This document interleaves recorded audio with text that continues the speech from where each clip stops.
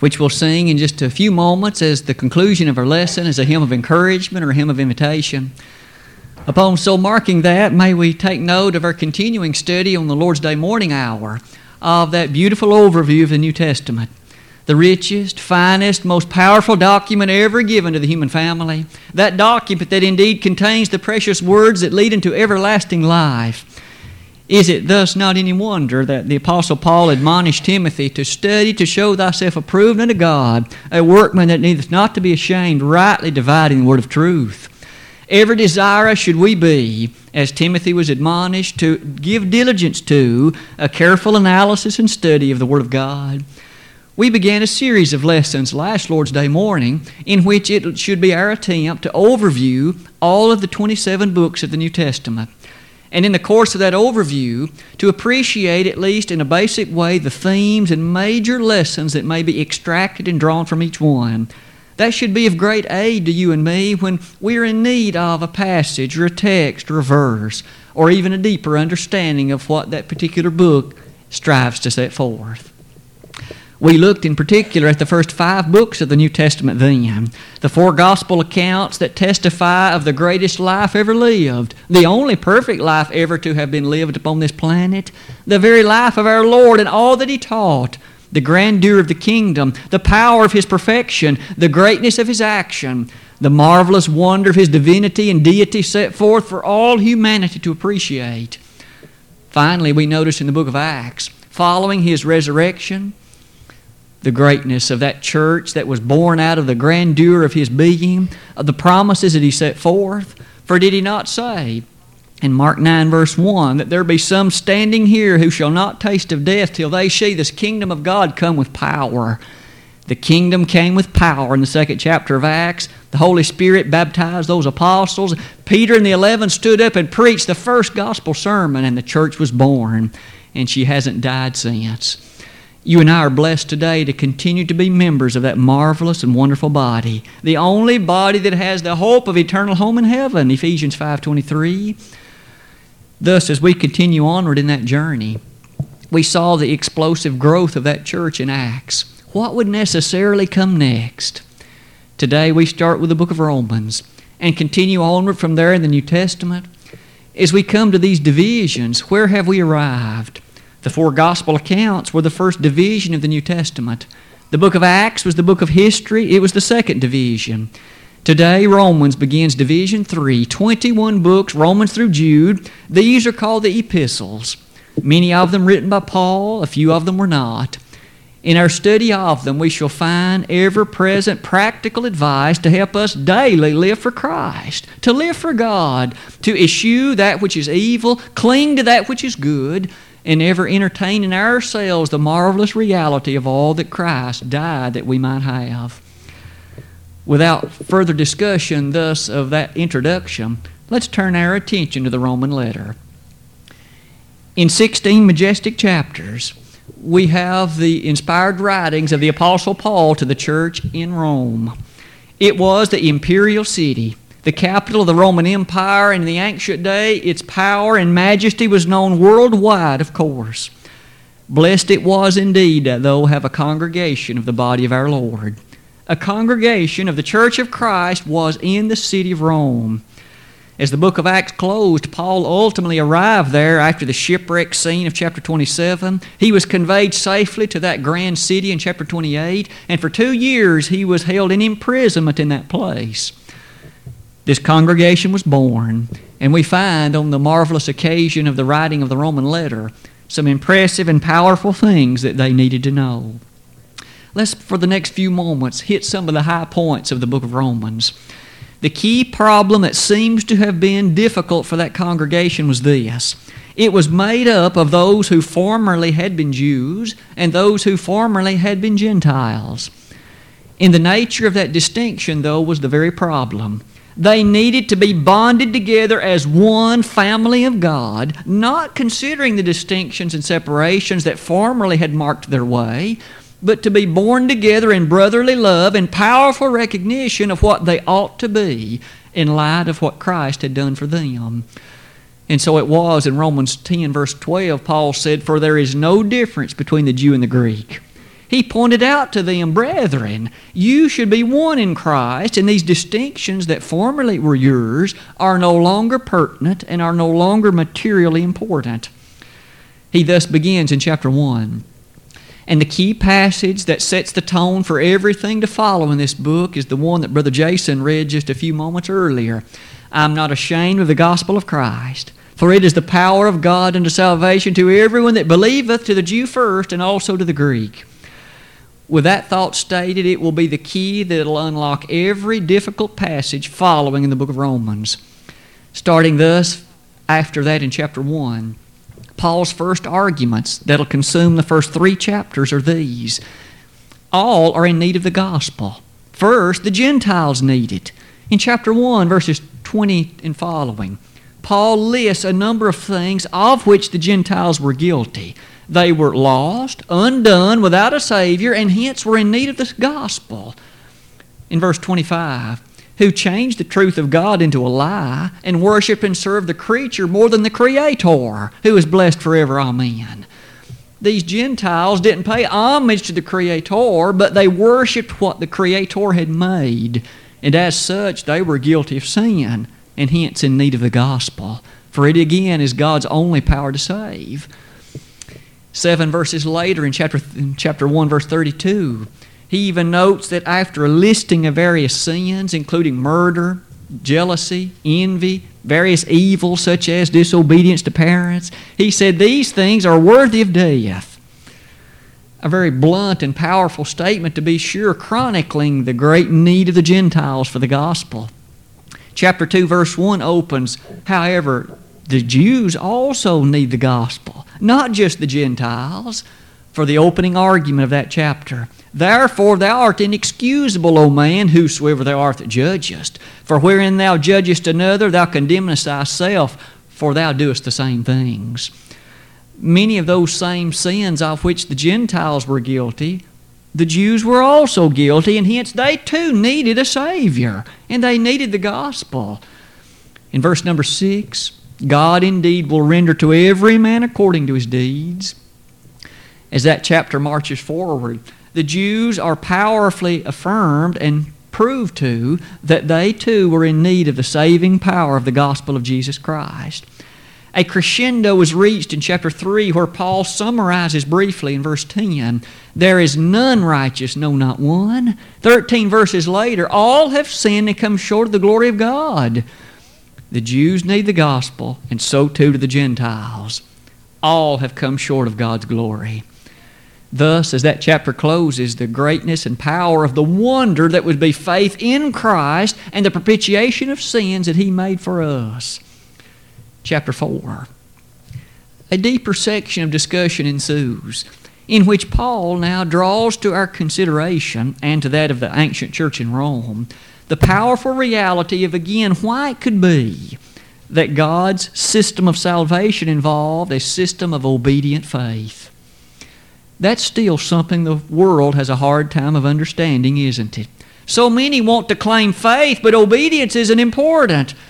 Paul argued powerfully that God's means of salvation involves a system of obedient faith. And the argument he uses is a masterpiece. He uses the example of Abraham. The Jews, of course, looked highly to Abraham. He was the father of the Jewish nation. However, God argued this way. Abraham was saved by a system of obedient faith prior to his circumcision and prior to the law of Moses ever being given. That statement, in fact, from which Paul quotes is Genesis 15:6. Circumcision wasn't established until Genesis 17, 2 chapters later, and yet God said Abraham believed God, and it was counted unto him for righteousness.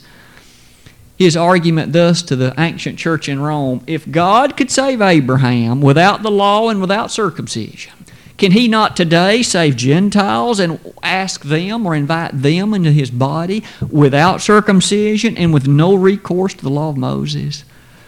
His whole argument truly dumbfounded the Jews. They had no answer to give. And so in chapter 5, that matter of obedient faith is highlighted in verse 1 for you and me still today. When you and I know, therefore we are justified by faith The cardinal doctrine of the entire New Testament is justification by a system of obedient faith. No wonder then in verses 6 through 10, we read in chapter 5, "For when we were yet without strength, in due time Christ died for the ungodly. For scarcely for a righteous man will one die, yet peradventure for a good man some would even dare to die. But God commendeth His love toward us, in that while we were yet sinners, Christ died for us. Much more then, being now justified by His blood, we shall be saved from wrath through Him. For if, when we were reconciled to God, we were reconciled by the death of His Son, much more being reconciled, we shall be saved by His life." The glorious power of what Paul held in store for the church in Rome. It certainly is no wonder that that free gift that Jesus gave, Romans 5 verse 15, is a free gift that redounds not unto death, but unto life. Chapter 6 begins then with a deeper description of that obedient faith. What shall we say then? Shall we continue in sin that grace may abound? God forbid! How shall we that are dead to sin live any longer therein? The person who has been baptized into Christ does not purposefully live a life of habitual sin, such as incommensurate with all that the gospel has in store. But rather, we know that when we were buried in baptism with Christ, we were raised to walk in newness of life, and that obedience and its great reward is held out for us beginning in verse 16 of Romans 6. Recall with me the argument Paul makes. He begins with this rhetorical question, "Know ye not that to whom ye yield yourselves servants to obey, His servants ye are to whom ye obey, whether of sin unto death or of obedience unto righteousness? But God be thanked that ye were the servants of sin, but ye have obeyed from the heart that form of doctrine which was delivered you, and being made free from sin, ye became the servants of righteousness." The Roman brethren became servants of righteousness when they obeyed the form of doctrine that had been delivered them. Nothing has changed today either. When you and I obey humbly and submissively that which we have been commanded by the Lord Christ Jesus, we too will leave off the old man of sin and become that individual who is indeed a servant of righteousness. That beautiful promise of verse 23 is then ours. "For the wages of sin is death, but the gift of God is eternal life through Jesus Christ our Lord." In chapter 7, Paul makes note of an issue that still, no doubt, rests upon all of our minds today. That civil war that raged within him, in which he well appreciated. He often found himself doing that which he did not wish to do, and he found himself not doing that which he knew he ought to do. Haven't all of us found ourselves in that circumstance? Thus, Paul could say in verse 4, that he himself, in regard all to the old law, you are dead to the law that you might be married to Christ. You and I are indeed the very bride of Christ. He is the bridegroom. You and I as Christians are the bride, and we should be ever faithful to Him and to His name. That leads us to see then that when we fail Him, the same question and exclamation of verse 24 perhaps is ours. "O wretched man that I am, who shall deliver me from the body of this death?" Thankfully, the answer is 2 verses later. Romans 8, verse 1. "There is therefore now no condemnation to them that are in Christ Jesus, who walk not after the flesh, but after the Spirit." Oh, when we walk faithfully by the commandments of the Lord, recognizing the cleansing power of His blood, there is no condemnation for us. Verses 2 and 3 go on to say, "For the law of the Spirit of life in Christ Jesus hath set me free from the law of sin and death." That should be a buoyant theme that should aid you and me each and every day. For think of all the promises that Romans 8 hold out for us. You and I are those that have the Holy Spirit, Romans 8 verse 9. You and I are joint heirs with Christ and heirs of God, Romans 8, 14 to 16. And is it not still true? I reckon the sufferings of this present time are not worthy to be compared with the glory that shall be revealed in us. Verse 18. As that chapter reaches its conclusion, beginning in verse 35, think of the boundless words that are stated there and promised to us. Who shall separate us from the love of Christ? Wouldn't it be a tragedy if some person like a ruler or a king or some potentate were able to separate you and me from Jesus? Paul asked the question, now listen to his answer. Who shall separate us from the love of Christ? Tribulation, distress, persecution, famine, nakedness, peril, or sword? As it is written, we are killed all the day long for thy sake. Finally, in verse 37, he gives his answer. As he states that answer, he puts it in words like this. Neither death, nor life, nor angels, nor principalities, nor powers, nor things present, nor things to come, nor height, nor depth, nor any other creature shall be able to separate us from the love of God which is in Christ Jesus our Lord.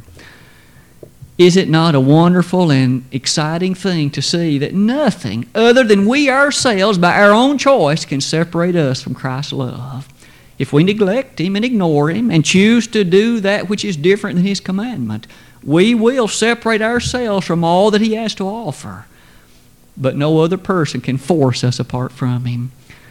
In chapters 9 through 11, Paul again revisits the matter of the deepness of the nature of the church. That deepness seen in language like this. Again, the Jews had difficulty understanding how God could welcome the Gentiles who had never been God's chosen people.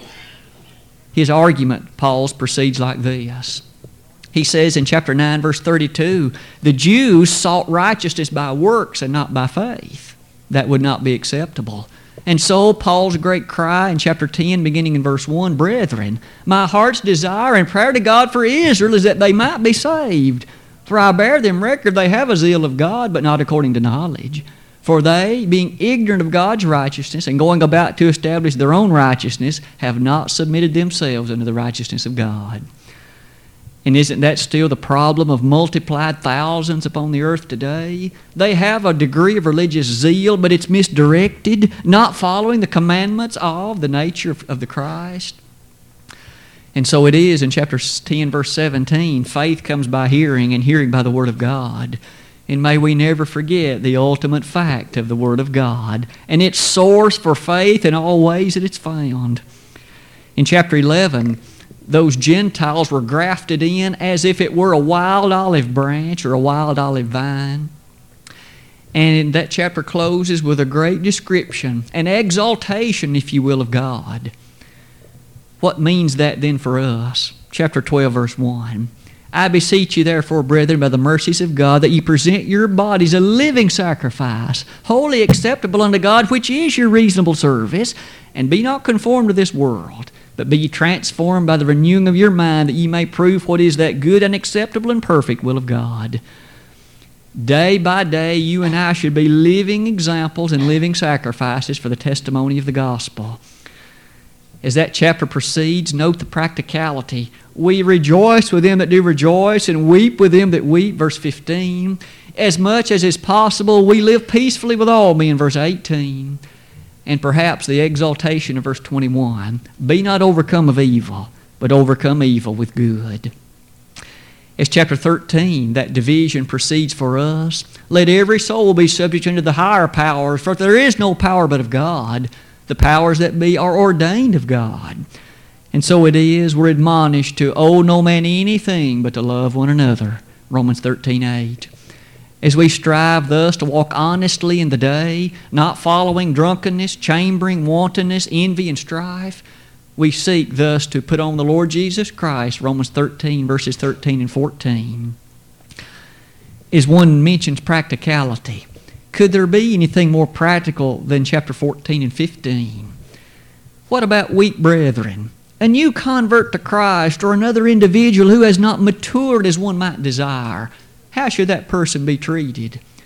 Him that is weak in the faith receive ye, but not to doubtful disputations. Romans 14:1.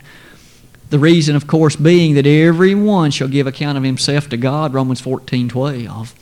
And in so doing, whatsoever is not of faith is sin. Romans 14:23. All of that helps us see we must be solidly encouraged in mind, knowledgeable of that which God would have us to appreciate. And so it is in verse 15, or chapter 15, verse 1, we ought not to please ourselves, but rather should seek to please those that would be our others. The hope that is thus placed in us, Romans 15:13, is a hope from God Himself to those that believe. And in a marvelous fashion, the curtain closes on that chapter. in a marvelous fashion in Romans 16:16, the churches of Christ salute you. You and I are a part of an ancient organization that stretches back to Acts, the 2nd chapter, the beautiful occasion on which our church, it was itself initiated and established. With this great idea, no doubt the brethren in Rome were encouraged to be a united family of God, not distinguishing the parts of Jew versus Gentile, but that there's no distinction between them. With that said, that brings us to the 1 Corinthian letter. Again, in 16 scintillating chapters, the Apostle Paul addresses the church in Corinth. And if we ever needed a reminder that churches can have problems, no doubt this book should serve as that reminder. The church in Corinth was beset by difficulties and problems. There were issues abounding, and they had even written Paul a letter asking him questions whereby his answers could aid them in the addressing of those very problems. Just note a few of these problems with me. In chapters 1 to 4, the church was divided. They, in fact, were striving to follow after men and not after Christ. Paul reprimanded them sternly for such. In chapter 5, there was open fornication in the church, and they had not withdrawn fellowship. They had not, in fact, reprimanded that person at all. In chapter 6, they were proceeding to courts of law to have their disputes settled.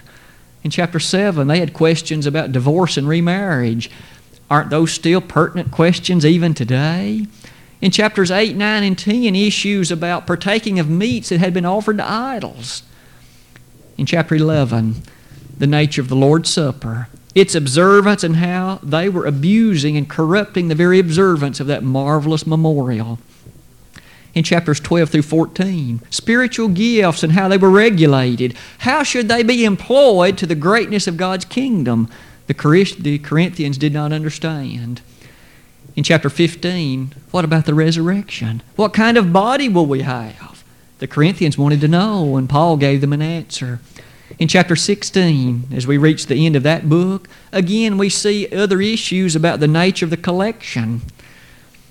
May we revisit somewhat more interestingly a few issues, and again note some high points of that interesting book. In 1 Corinthians 1, verse 10, we have a passage that redounds to this day in great power and forcefulness. I beseech you, brethren, by the name of our Lord Jesus Christ, that ye all speak the same thing, and that there be no divisions among you, but that ye be perfectly joined together in the same mind and in the same judgment. No greater text to squelch division than that one. We should speak, think, and say the same things religiously. For there is only one gospel. There's only one faith, Ephesians 4, verse 5. As he continues on, he quickly makes note of the centrality of Jesus. Paul didn't die for you. Peter didn't die for you. 1 Corinthians 1:18, we might well remember this. Speaking of the cross of Christ, as that cross and its statement was made, we note these particular statements. Beginning in verse 17. Christ said, be not to baptize, but to preach the gospel, not with wisdom of words, lest the cross of Christ should be made of none effect. For the preaching of the cross is to them that perish foolishness, but unto us which are saved it is the power of God. The Corinthians needed reminding of how important the cross of Christ was. And so it was in chapter 2, beginning in verse 1, and I, brethren, when I came to you, came not with excellency of speech or of wisdom, declaring unto you the testimony of God. For I determined not to know anything among you save Jesus Christ and Him crucified.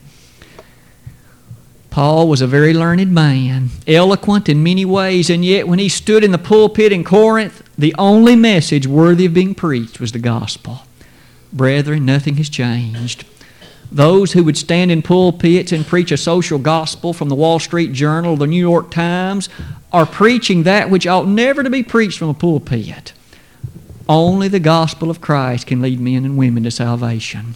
And when other things are preached from the pulpit, no wonder men aren't saved. No wonder folks one by one are marching toward an eternity unprepared to meet God in judgment. Thus, in chapter 3, Paul sternly rebukes the Corinthians. You have not matured, or you'd know better than to follow after men. Paul, in fact, says, I wish that I could speak to you as unto spiritual, but I can't, for you're yet carnal. You have not grown and matured as you should, verses 1 through 3. He did make note in verses 9 and 10 about the fact that he had planted and Apollos watered, but is it not God that gives the increase? And so it is that in chapter 4, we appreciate the fact in verse 6, never go beyond what's written. Human presumption and human speculation are worthless. You and I are not God. We must ever abide within the boundaries of what His Word contains. And that's the same admonition that Paul gave the Corinthians. And so it is in chapter 5. He now gives specific instructions. What about that man that was taken in adultery, living with his father's wife? You deliver such an one to Satan. You withdraw fellowship, and in such a manner, hopefully, he will come to his better senses and appreciate the nature of his need for repentance. In chapter 6, what about going to courts of law, one with another, to settle these disputes? Verse 3, do you not know that we shall judge angels? Shall we not rather be able thus to take care of the matters ourselves? Chapter 7, divorce and remarriage. Verse number 2 perhaps highlights such great need that still remains in our world today. Nevertheless, to avoid fornication, let every man have his own wife, and let every woman have her own husband. God does not sanction living together, other kinds of arrangements whereby free sex can be enjoyed only within the confines of the beauty of the marriage described in the Holy Word. And so it is in chapters 8 through 10, again, meat offered to idols. Paul very quickly stated in verse 4 of chapter 8, an idol is nothing in the world. There is no God but one. And in chapter 10, verse 26, the fullness belongs to the Lord of the earth and all the greatness thereof. Paul needed them to know there is but one God. But in the consideration of others, one might need to take care not to put a stumbling block before the faith of those that were weak. When he arrived at chapter 11 and he described the Lord's Supper, he hearkened in their mind back to the scenes of the night prior to our Lord's crucifixion, explaining to them the elements of the fruit of the vine and the unleavened bread. This do in remembrance of me. In fact, he even warned them that to take of it unworthily would in fact bring on the very damnation of God. 1 Corinthians 11, verses 29 and 30. As that chapter closes and the last few chapters commence, we're reminded of the greatness of love in chapter 13. In fact, though Paul admonished them to properly use and to regulate those spiritual gifts, he quickly pointed out that the day was coming, all of them would pass away. 1 Corinthians 13, 8 through 10. And it's in that regard and position that he said, a more excellent way is now before you. 1 Corinthians 12:31. That more excellent way was the way of love. The pathway in which our love for the Scriptures and our love for Christ, within the confines friendly of His Word, will lead to all things appreciated in regard to faithfulness and truthfulness with Him. In chapter 15, that matter of the resurrection, Paul argues so powerfully that there is to be a resurrection. Just as surely as the Lord was resurrected, so too shall every one of us be. For in this life only, if we have hope in Christ Jesus, we are of all men most miserable. Verse 19 of that chapter. And so it is that great crescendo of happiness in verses 55 to 58. We can well understand that death is swallowed up in victory. Can you and I not all look forward to that occasion? Indeed, for that's the great hope laid before us. And the book closes in chapter 16, admonishing us to lay by as we've been prospered and to give as God has so bountifully and richly blessed us physically. With the closing of the First Corinthian letter, can we not appreciate again the fact that that was a church in trouble? They had problems. Paul's letter was stern and to the point, and one can only wonder, how did they receive that letter? Would it drive them further from the truth? Would they throw up their hands and quit? The 2 Corinthian letter gives us that example, and it also gives us that answer. Thus, let's also look at the 2 Corinthian letter written by the same man, namely Paul, to the same congregation, namely Corinth. Paul had a great misgiving as to how the Corinthian church would hear that letter, the 1 Corinthian letter. Oh, how his heart rejoiced when Titus brought him word that they had not only received it kindly, but they had put into practice what he had admonished, and they had brought themselves into clarity before God. They had repented. Let's thus shed some light on the 2 Corinthian letter by noting the positiveness and the beauty to be found within it. Indeed, God is the God of all comfort, 2 Corinthians 1:3. Even as Paul could say he had been under the sentence of death, 2 Corinthians 1:9, nonetheless God had been with him, and he had understood and felt the comfort of the great God of heaven. Today, when our heart aches, perhaps at the loss of a loved one or another catastrophe in life, God is the God of all comfort. Not only comfort, but victory. 2 Corinthians 2:14. He in fact puts it in language like this: Now thanks be unto God, which always causeth us to triumph in Christ, and maketh manifest the savour of His knowledge by us in every place. Whereas that 1 Corinthian letter had been stern and to the point, this one was encouraging. You and I are victorious in Jesus. For in fact, isn't it still true that our sufficiency is of God? 2 Corinthians 3 verse 5. And the overwhelming, surpassing beauty of the New Testament compared to the Old. That maybe leads us to see in chapters 4 and 5 how that you and I are taught and admonished day by day to let the life of Jesus manifest itself in us as we strive to do that which He has commanded. Paul puts it in words like this: Though Satan is the god of this world, 2 Corinthians 4, verses 3 and 4, you and I, as though living in earthen vessels, verse 7, are those which the following description should apply. For we which live are always delivered unto death for Jesus' sake, that the life also of Christ might be made manifest in our mortal flesh. When others see me and you, do they see Jesus? Are they given at least a brief glimpse of what the life of the Savior may have been like? In chapter 5, verses 14 and 15, For the love of Christ constraineth us, because we thus judge, that if one died for all, then we're all dead. And he died for all, that they which live should not henceforth live unto themselves, but unto Him which died for them and rose again. Who do you live for? Do you live for yourself, or do you live for the one that died for you? Paul says, by all right, that should be descriptive of all of our lives as Christians, to live for Him. And in so doing, that means we shouldn't be unequally yoked together with unbelievers, chapter 6, verse 14, but rather separate from them, be dedicated to God in cleansing power, chapter 7, verse 1. And in so doing, Paul heaped a great compliment upon the church in Corinth. For in chapter 7, verse 11, he complimented them for repenting of the various sins mentioned in the 1 Corinthian book, and that they had made things right. That gives us hope that when there's problems in a church today, it can be made right. It can follow the plan of God and again come into fellowship with the great God of heaven. In 2 Corinthians 5, we have one of the most poetic verses of all. A verse that helps us see the reason for why living for Jesus is so important. Paul puts it in language like this: For we know that if our earthly house of this tabernacle were dissolved, we have a building of God, and house not made with hands, eternal in the heavens. Don't you and I wish to be there and in that place? For in chapter 5, verse 10, we must all appear before the judgment seat of Christ, that everyone may receive the things done in his body according to that he hath done, whether it be good or bad. The richness and greatness of Jesus in His example is pictured to us in chapter 8, verse 9. He says, For ye know the grace of our Lord Jesus Christ, that though He was rich, yet for your sakes He became poor, that ye through His poverty might be made rich. Oh, what the Lord did for you and me.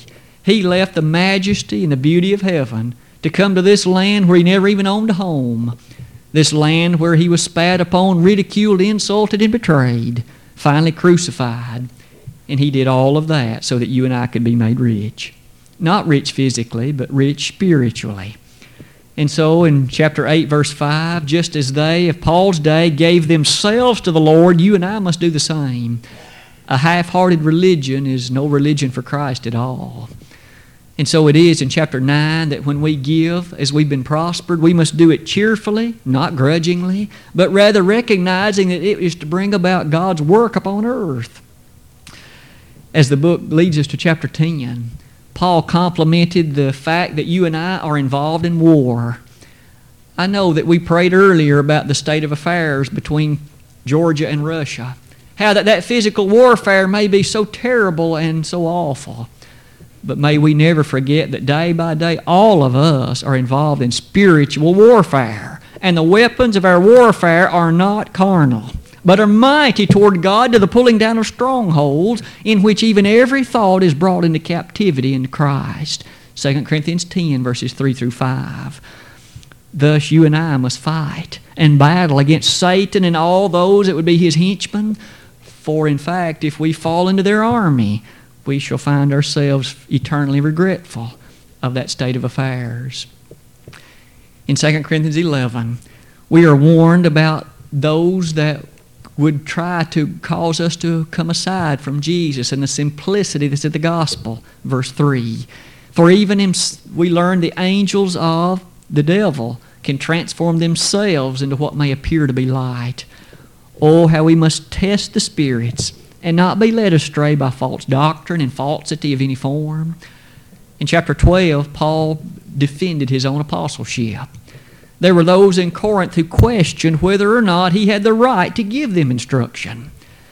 Paul spoke about one caught up into the third heaven, one who had in fact been gloriously blessed to be in the sublime presence of heaven itself. Paul referred to himself, and though he was in fact one who had a thorn in the flesh for which he'd prayed 3 times for its removal, God had said, my grace is sufficient for thee, verses 7 through 9.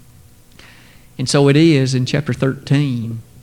We are reminded perhaps of that great responsibility that is mine and yours. Examine yourselves whether you be in the faith. When we recognize that examination, it leads us to the closing benediction of that book. The very last verse, in fact, verse 14, where all members of the Godhead are mentioned. There is the greatness of the communion of the Holy Spirit, the wonderful love of God, and the great recognition of Jesus Christ Himself. With that, the curtain falls on the 2 Corinthian letter. What a good joy it is for us to think of how they received the 1 Corinthian letter and brought themselves into right relationship with God by repenting. With that overview of 3 books this morning, the books of Romans and 1 and 2 Corinthians, we come to a point of asking ourselves, time and again we've seen how that the gospel is the central feature in the New Testament. To the Romans, it is God's power to save. To the Corinthians, they were called back to that one faith in it, for without it, they too were lost. What about your life and mine this very morning? Are you a faithful member of the Church of our Lord that is based upon the gospel? Does the gospel describe your life inasmuch as it's an open testimony of all that should be yours and mine? If you have never obeyed and rendered obedience to that gospel, let today be the day. For just as they in Rome were admonished that gospel is God's power to save, it's still God's power to save. If you need to respond publicly to it today, believe Jesus to be the Son of God, taught in Romans 8, verses 13 and 14. Repent of your sins, taught also in the Corinthian letter, 2 Corinthians 7, verse 11. Confess the sweet name of Jesus as your Savior, as the only begotten Son of God, Romans 10, verse number 12 and 13. And finally, be baptized, Romans 6, verses 3 and 4. When you obey from the heart that form of doctrine, you too will become a servant of righteousness and put aside the old man of sin. If you have strayed away, though, from the faith, come back to that first love. Just as they in Corinth were admonished, you can do the same. 1 Corinthians 6, verses 9 through 11. If we could help you in either of those ways today, we'd be happy. We'd be overjoyed. But we need you to let us know in what way we could help you. Would you not do that? If you would, while together we stand and while we sing.